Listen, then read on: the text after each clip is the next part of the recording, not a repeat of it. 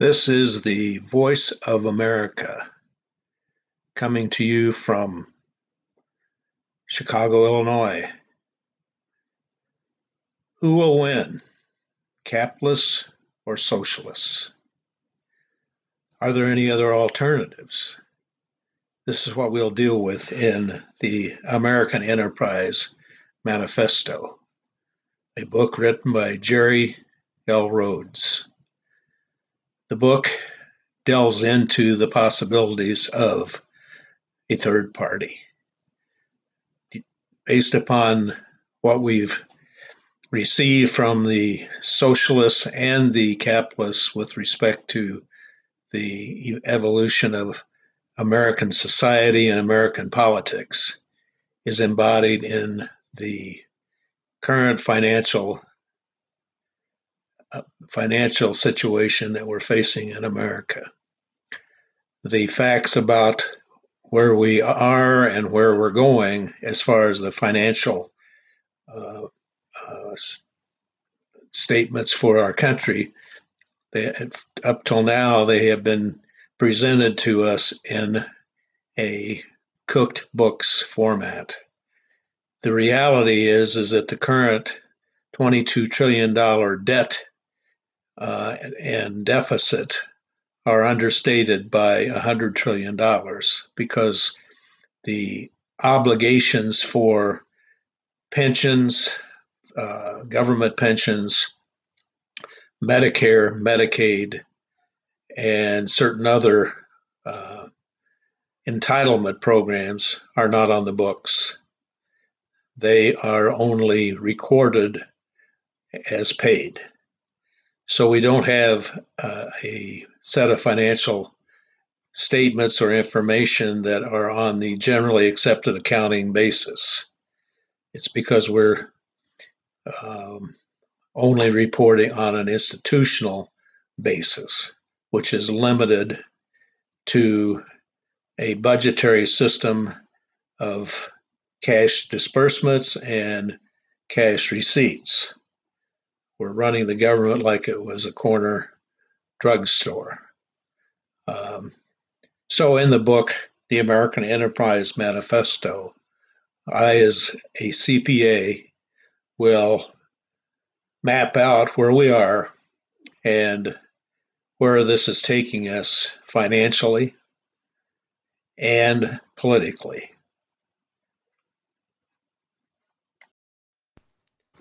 Voice of America. Introduction to the American Enterprise Manifesto, a book by Jerry L. Rhoads, CPA and licensed healthcare administrator. This proposes a third political party. The American Enterprise Party represents enterprising Americans and privatized agencies that downsizes government and upsizes free market enterprise. With capitalism and socialism working together to perpetuate the great American enterprise founded on policies that reduces laws, regulations, redundancy, debt, waste, and deficits by following generally accepted accounting principles to manage under constitutional government the finances and resources of our great American enterprise. The red, capitalists, and the blue, socialist extremes will be pulled to the middle by the white stripe conservationists in the flag using generally accepted accounting principles to finance climate change, balance the books, pay down secured debt, budget for surpluses, pursue world peace, and solve the problems surrounding violence and poverty in the world. The cost of the American form of government is lost to concealing reality by cooking the books. Not all of the obligations are recorded as incurred, and revenues are recorded in advance of being earned, resulting in understating the cost of governance and overstating the amount of revenue collected for any period of time due to timing differences. The only source of information to answer the great questions are embodied in the debt clock, www.debtclock, maintained by the U.S. Chamber of Commerce in New York City. It calculates the expenditures, tax receipts on generally accepted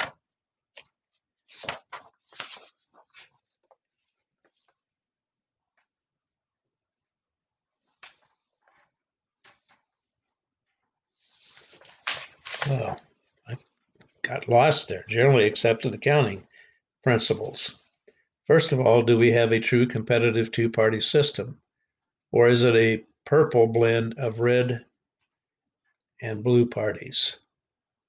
We have three colors in the American flag, red and white stripes with blue field and white stars, stars and stripes forever.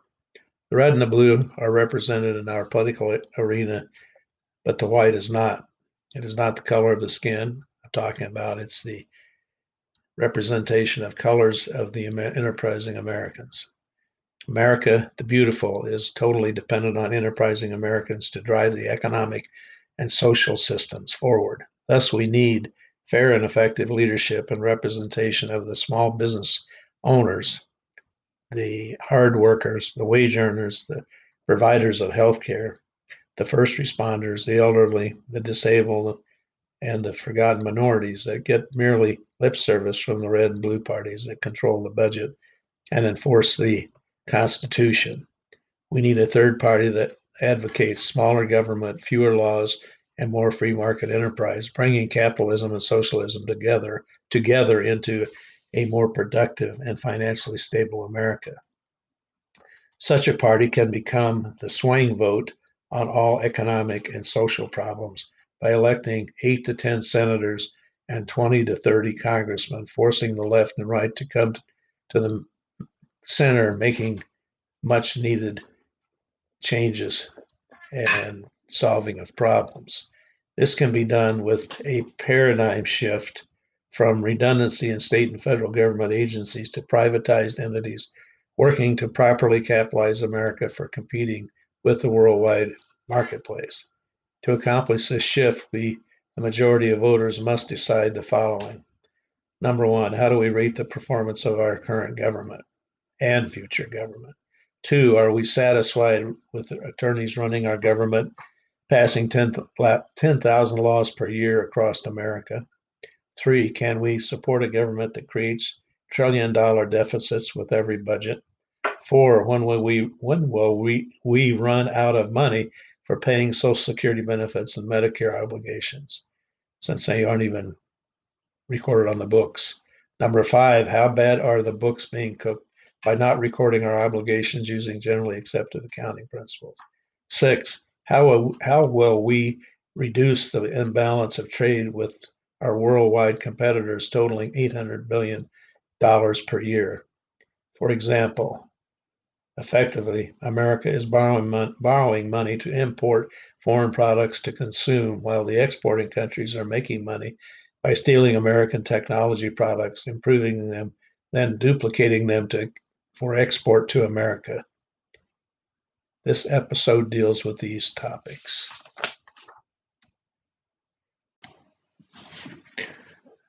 The book American Enterprise Manifesto, subtitled Downsize Government, Upsize Enterprise, was written in over a period of 20 years, from 1991 to 2012, triggered by a thought process of offering alternatives to promises made by Republican Party and Democratic Party over the last 40 years. In effect, we've had socialism in our political and congressional process since Roosevelt, when he enacted the Great Society programs. In the American Enterprise Manifesto, we start delving into what impact that's had on us in recent years and years to come. So to make this a little more organized, I want to read from that book, the American Enterprise Manifesto. In the preface, I write in part one about give me enterprise or give me debt, a takeoff of Patrick Henry's famous statement, give me liberty or give me death. and a working subtitle of Give Me Liquidity or Give Me Debt, which proposes in Chapter 11 a take-back of the value of the dollar by refinancing America into an equity-driven economy to save the American enterprise from bankruptcy. By reorganizing our debt-based economy into an equity-driven enterprise, as it was in the beginning, we emerge debt-free. For now, as money is the focus in our regulatory nightmare, with more and more infringement and new entitlements taking over the work ethic. We no longer work for ourselves, we work for the animal farm run by 545 politicians with the red and blue parties, fighting over power, not solving budget deficits, nor leading us to protect our honor in the world. Therefore, in 1991, I began thinking about and writing about a viable third-party alternative based on the principles of enterprise, representing the freedom of peaceful coexistence with life, liberty, and the pursuit of happiness for all Americans, thereby publishing the American Enterprise Manifesto to propose solutions, not debate issues between the oxymoron two-party system we have evolved into. Not only is this an anomaly, it is intentional distraction used by the Gang of 545 as a control device to avoid true debate and deprive us of our effective leadership. In part 2, I write about worker apathy and how to restore the American work ethic. Where has it gone? It is focused on improving our output by revamping our input of human capital values. Work for the sake of pride and the quality of life, not for the sake of money and job security. As for my work ethic, I have owned small businesses for 36 years that I have started from scratch, creating jobs and envisioning better management systems and methods for principally healthcare facilities. I have never been unemployed, never drew unemployment or workman's comp, and I have missed no time from my small business in 36 years. I have either been extremely lucky or an image of my father, a great, common, everyday blue-collar, enterprising American who worked in the Firestone factory in Des Moines, Iowa for 32 years. And even today, I remember accompanying my father to union meetings and being influenced by him being a factory worker.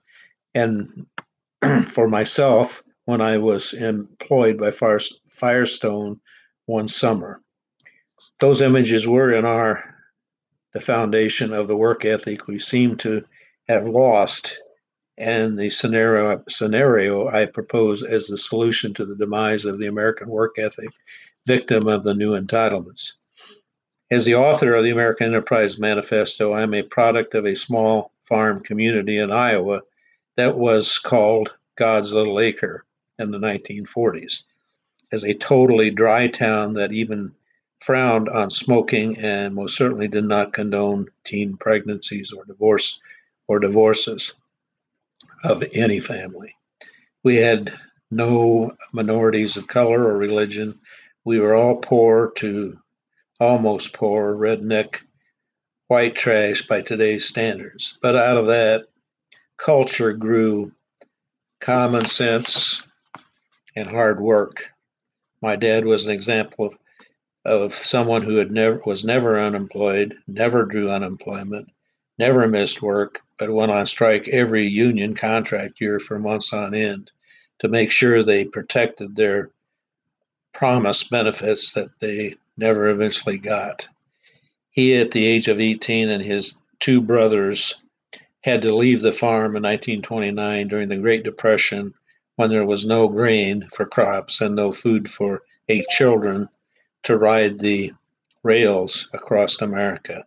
His stories about working for $1 per day with a noon meal, sleeping in hobo camps along the way, drinking moonshine for survival, riding the rails across America, then returning to the farm when they heard that the Depression was over.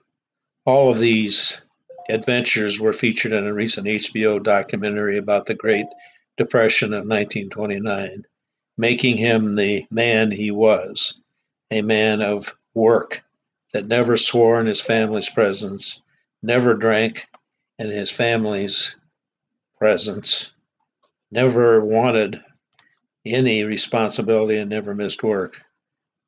The Iowa work ethic of old. I learned much from him that makes me what I am today, and much that I reject as well, including pure socialist, liberal, or libertarian principles. Is this just conservatism and a different in a different twist?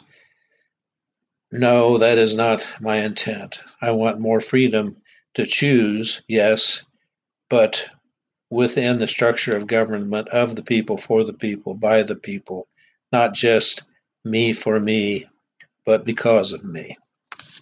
My father once said Firestone was stupid because they paid union wages for piecework, then had their ignorant management retime the jobs. So we made half as much as we used to. Then we would work half a day and still make our quotas. He also was at the end of the quality control line checking steel-belted tires for defects when production managers decided to lower the quality standards to reduce the waste and defective tires. So defective tires were pushed through until Firestone was destroyed by lawsuits when the defective tires blew out, and Bridgestone, a Japanese company, acquired Firestone. After 32 years, Dad retired at the age of 64 and sat in his chair for the final 18 years, drawing Social Security and no pension, finally dying in a nursing home at the age of 82. So being an entrepreneur in America and a small business owner myself, why would I venture into the buzzsaws of conventional wisdom dominated political pundits who intellectually spout theory as facts, and facts is the domain of the Congress, the elite, the media, and never putting forth the voice of the silent majority. CNN, Fox News, MSNBC, conservative radio, liberal leanings of the celebrities are not reporting the depth or breadth of America's decline. They are, in fact, the beneficiary of the hardworking, enterprising majority who do not have a voice. I, as an unknown non-intellectual, will be accused of being unqualified politically, negative on America, and idealistic on foreign affairs. Right up front, I want to state that America, in my view, is the greatest example of capital-driven enterprise ever known to man and woman, including the British Empire, the past German and current Chinese versions. However, all good things come to an end, and unless there is a revitalization of the principles that got us here. So much of the book is based on factual data and statistics gleaned over a number of years as I wrote manuscripts regarding the need for political and government reform to ensure we worship enterprise rather than institutional money. In my research, I found that certain individuals have contributed to contrasting opinions that become movements and did solve social and economic problems. Why? Because they were, first of all, superior leaders, and second, dedicated to preserving the past and conserving the future.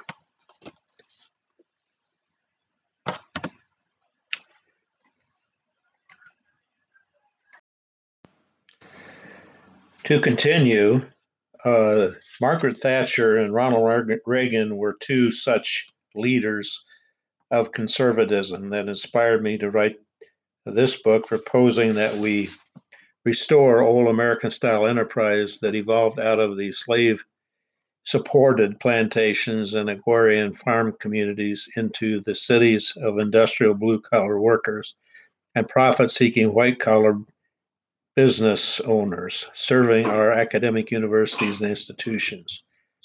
But now, such academic laws and PhD regulators are stifling our effectiveness to utilize uh, what we what we learn from the universities and colleges without allowing the private sector to manage the implementation. Because of this infringement of big institutional government on individual creativity and freedoms for the sake of control by the bigger and bigger universities and institutions, we're hampered by our own incompetence. To alter this Rome is burning mentality, we have to have a balance of the private sector and public institutions, or we will evolve into a world of continued declining initiative and more divorces of thought and families. We need to realize that reality does not create us, we create reality with common sense solutions to problems, not just debating political issues. We can learn much from Margaret Thatcher and Ronald Reagan in their campaign to have government protect us, not run our lives, as opposed to what Karl Marx stood for in his Communist Manifesto.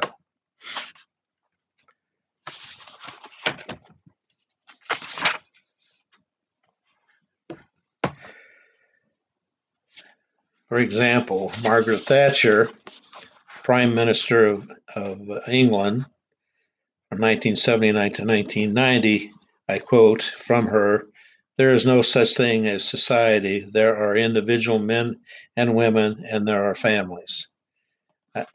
Also, she said, if you just set out to be liked, you would be prepared to compromise on anything at any time, and you would achieve nothing.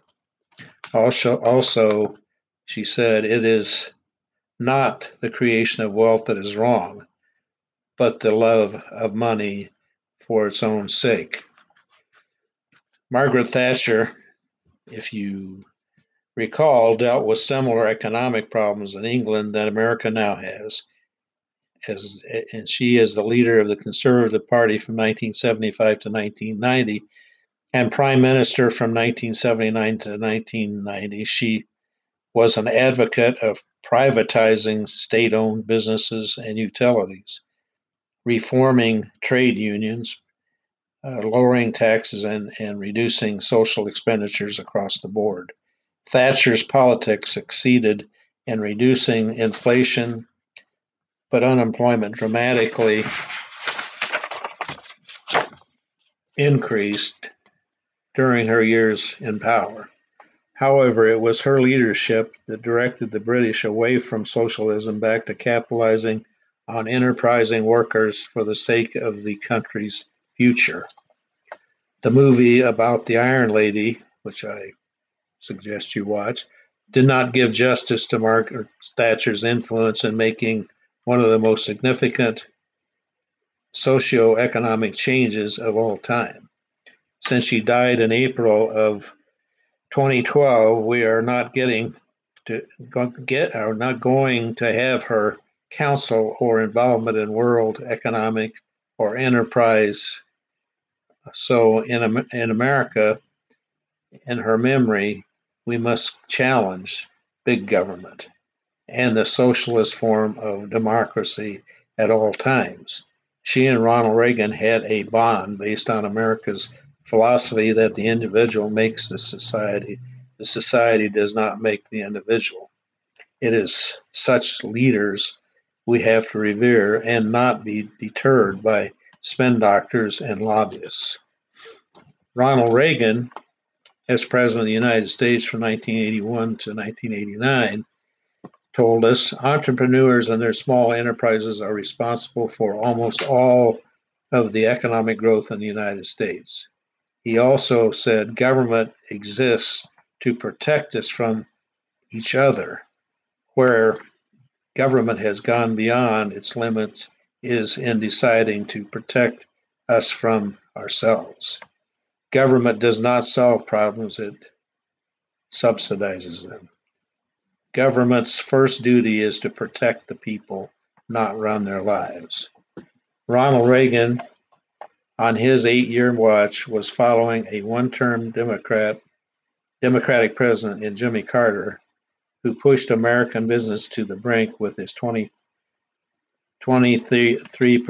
Keynesian prime rate of interest to quell record inflation and destroyed the savings and loan businesses forever.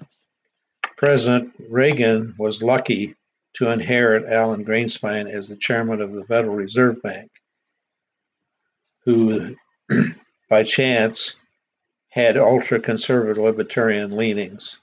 President Reagan also engaged Dr. Arthur Laffer, a PhD, who became the father of supply-side economics, as his chief advisor on taxation, who then, with Republican House, put trickle-down economics into action. With the interest rates and monetary system in check and taxes being cut, small businesses were relieved of debt and created products and profits at a record pace. Unemployment declined, but still the deficits rose. Unfortunately, Bush Sr., following Reagan, who was a civil servant, not an entrepreneur, who famously said, "Read my lips, no tax increases," and then proceeded to increase taxes to his demise. Then Bill Clinton, the smooth-talking salesman, had the country in a developmental mode until the high-tech bubble burst. All the while, conservatives on the Republican side acquiesced to a staggering war budget and a fiscal depression under Bush Jr., selling out a protectionist government pursuing a one-world version of liberty. Then Obama, a liberal constitutional professor and street attorney, rides in on his oratory ability right in the middle of a depression and worsens it with misguided $700 billion stimulus package for the bailout of large banks and big businesses, financed by China, and imposes the biggest entitlement of all time, Obamacare, that may well be the demise of the great American enterprise and its 77 million retiring unhealthy baby boomers. Ronald Reagan again says, above all, we must realize that no arsenal or arsenals of the world is so formidable as the will and moral courage of free men and women. It is a weapon our adversaries in today's world do not have. To be able to give a contrast, Karl Marx, who wrote the Communist Manifesto in 1848, put forth his 10 steps necessary to destroy capitalism and the free enterprise system and replace it with a system of omnipotent government power so as to effect a communist social state. Unfortunately, many Americans are being transformed into a communist state of mind by myths, fraud, and deception under the color of law by their own politicians, Republican, Democratic parties alike. Karl Marx, in creating the Communist Manifesto, designed the 10 planks as a test to determine whether a society is becoming communist or not. The 10 planks stated in the Communist Manifesto and some of their American counterparts in parentheses are: number 1, abolish private property and the application of all rents of land to public purposes. Eminent domain lost to federalization of property is the example of this being done in our society.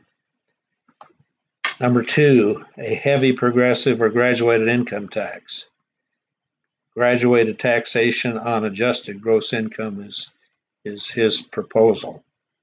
Abolition of all rights of inheritance. The inheritance or death tax is a way to abolish all rights of inheritance. Confiscation of the property of all immigrants and rebels. Laws preventing aliens from owning property. Centralization of credit in the hands of the state by means of a national bank and state capital and exclusive monopoly. The Federal Reserve Bank is how that's being done. Centralization of the means of communication and transportation in the hands of the state, such as the FCC. 7, extension of factories and instruments of production owned by the state, bringing into civilization of the cultivation of wastelands and the improvement of the soil generally in accordance with a common plan. That would be the economic EEOC implementation of control of the wetlands.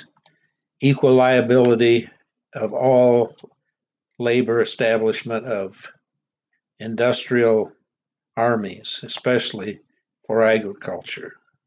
This is an example of the NLRB and unionization of labor. Combination of agriculture with manufacturing industries, gradual abolition of the distinction between town and country by more equitable distribution of population over the country, such as corporate conglomerates with farm quotas and subsidies. Number 10, free education for all children in public schools, abolition of children's factory labor in its present form, combination of education with individual production. This is an example of public education funded by property taxes, gambling taxes, Powerball, and Lotto.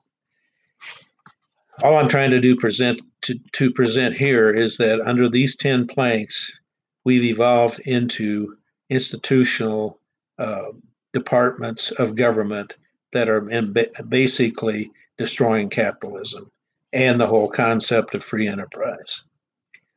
The progressives, or politicians that call themselves progressives, or socialists of the 21st century, who seem to believe in socialistic and neo-communist concepts, especially those who pass more and more laws implementing these ideas, are contradicting their oath of office and to the Constitution of the United States of America. None are more hopelessly enslaved as those who falsely believe that they are right and free.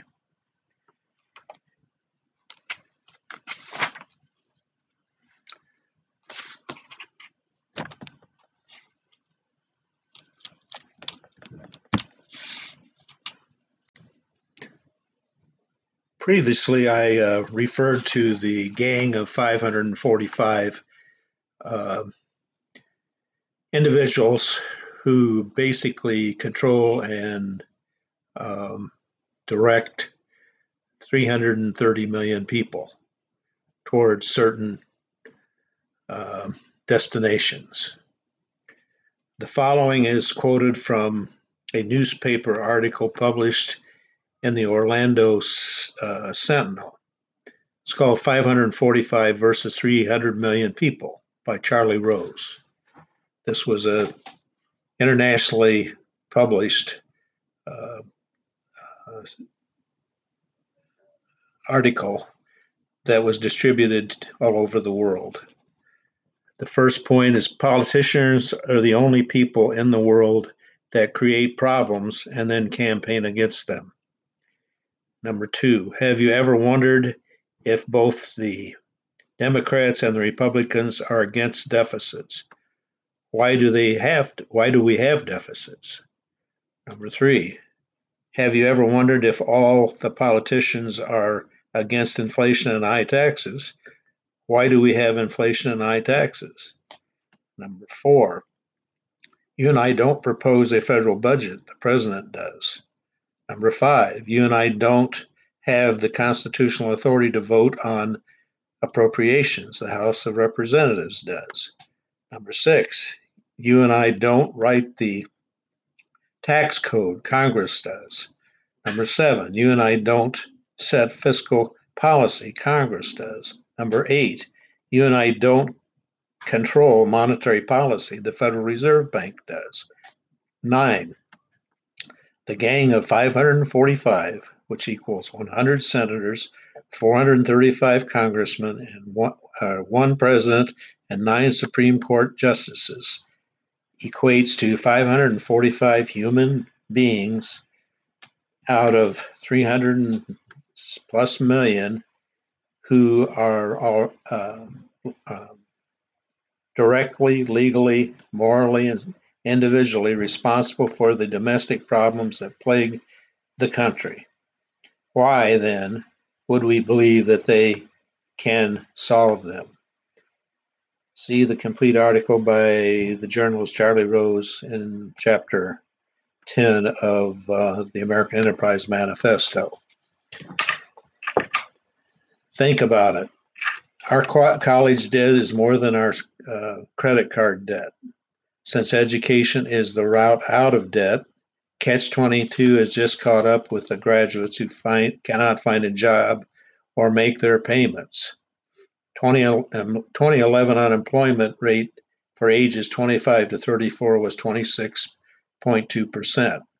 The future is now or else for enterprising Americans to stand up for equality, or we will fall for anything. Together we can prevail. Divided we have fallen prey to the two-party system of huge government control. I continue. In the foreword, I write, money is the fuel that drives the great American enterprise system. It's also the pendant of power that is the celebration of success or the crucifixion of our society's values as our mores and ethics become secondary to its use. What is our national self-worth, self-health, self-image, net worth? Is it being misspent on power and control by few? Can we sustain our national success when the few make promises they don't keep?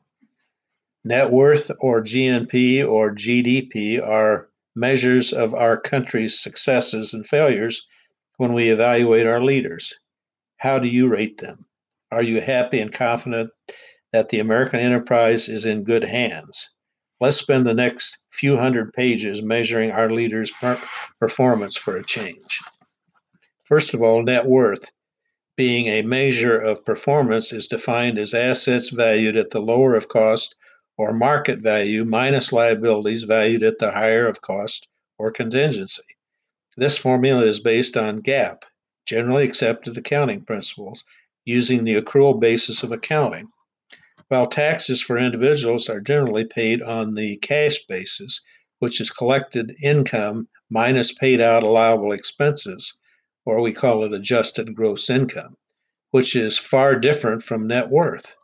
Corporations, on the other hand, generally report taxable income using generally accepted accounting principles minus tax credits and accelerated depreciation methods. The United Nations estimates that America's net worth, including its human capital, was $118 trillion in 2008, which is 25.4% of worldwide net worth, 21.9% of worldwide GDP. household net worth was estimated to be $54.2 trillion in 2009.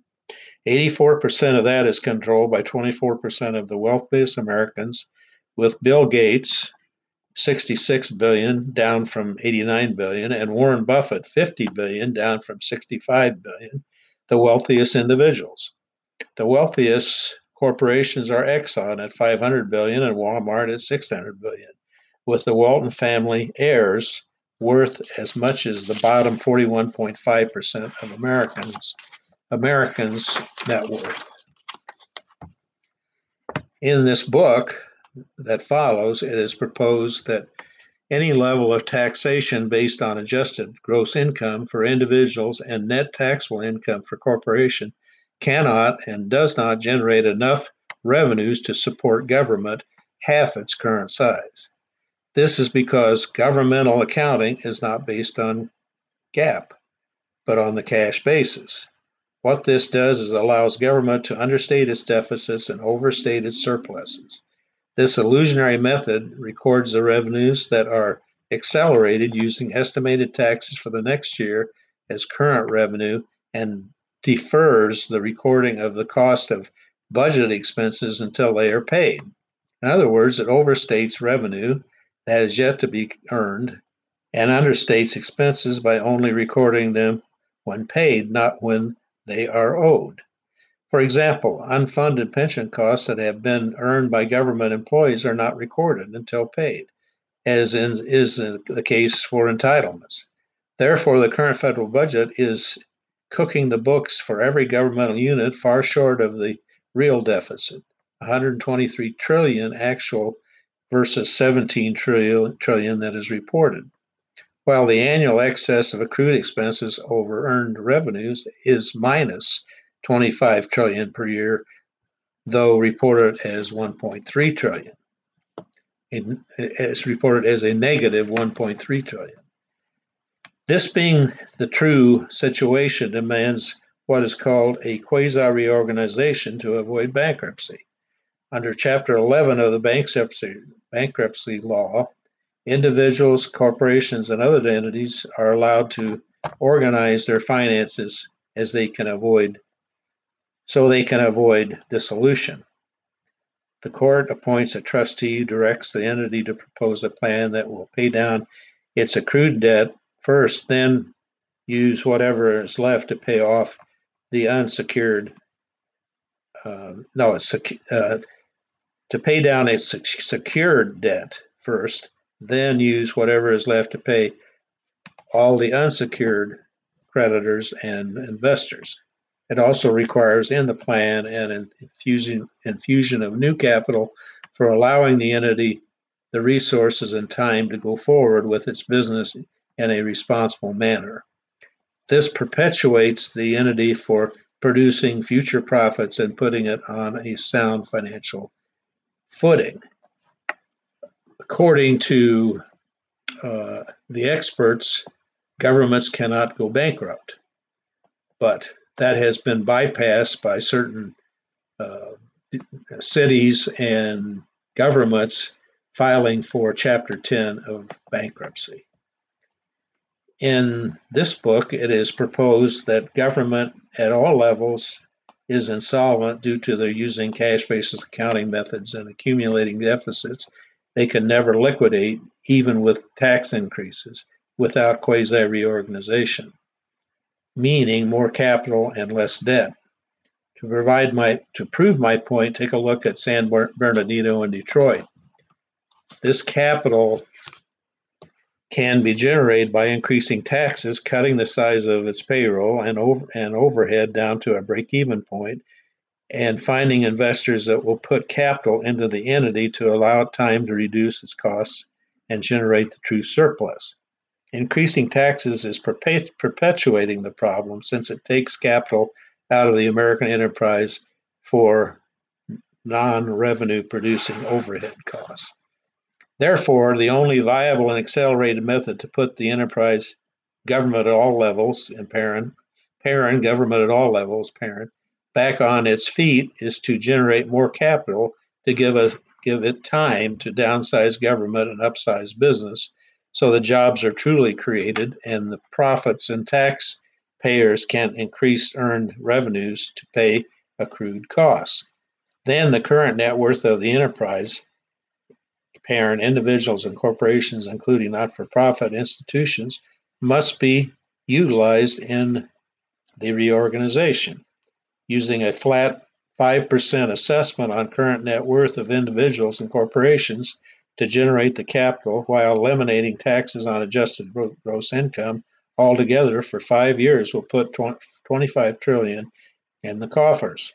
This can be used for paying down government debt while we privatize half of the federal agencies that will become tax-paying entities staffed by the private sector unemployed and the public sector employees as accountable businesses run by the shareholders.